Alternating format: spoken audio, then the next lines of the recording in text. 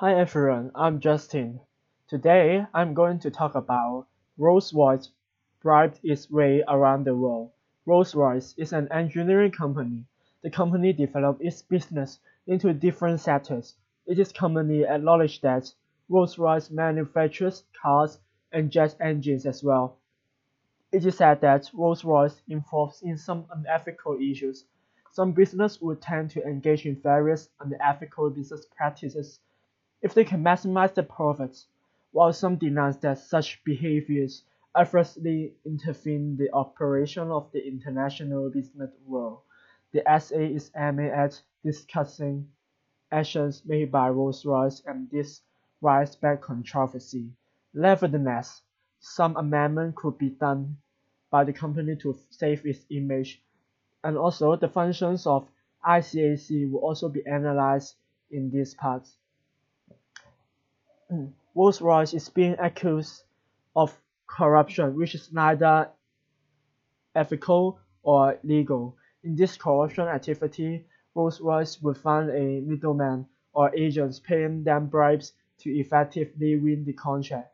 As mentioned in the video, Rolls-Royce could triple its sales and increase its profit 5 times in selling its jet engine. Rolls-Royce could thereby manage to attain profit maximization.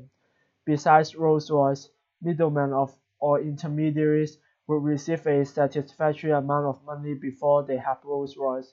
Moreover, senior politicians will also get some benefits in this illicit trade.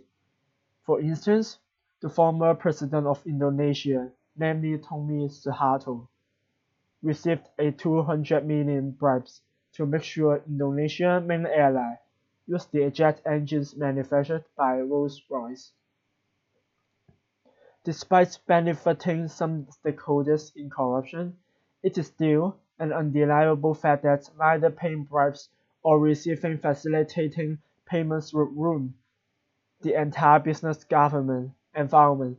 Granted that the government officials participate in corruption, the government is being accused of its wrongdoings.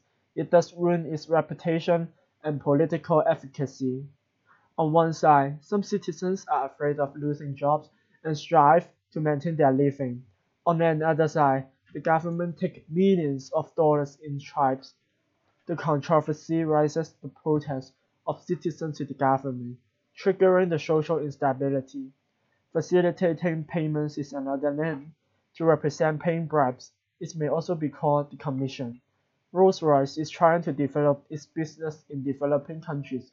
However, it is facing intense competition. Many foreign investors and companies would like to cooperate with entrepreneurship in developed countries. It's time to be next episode. If you want to know more about what Rolls-Royce is happening, please see and watch the next episode.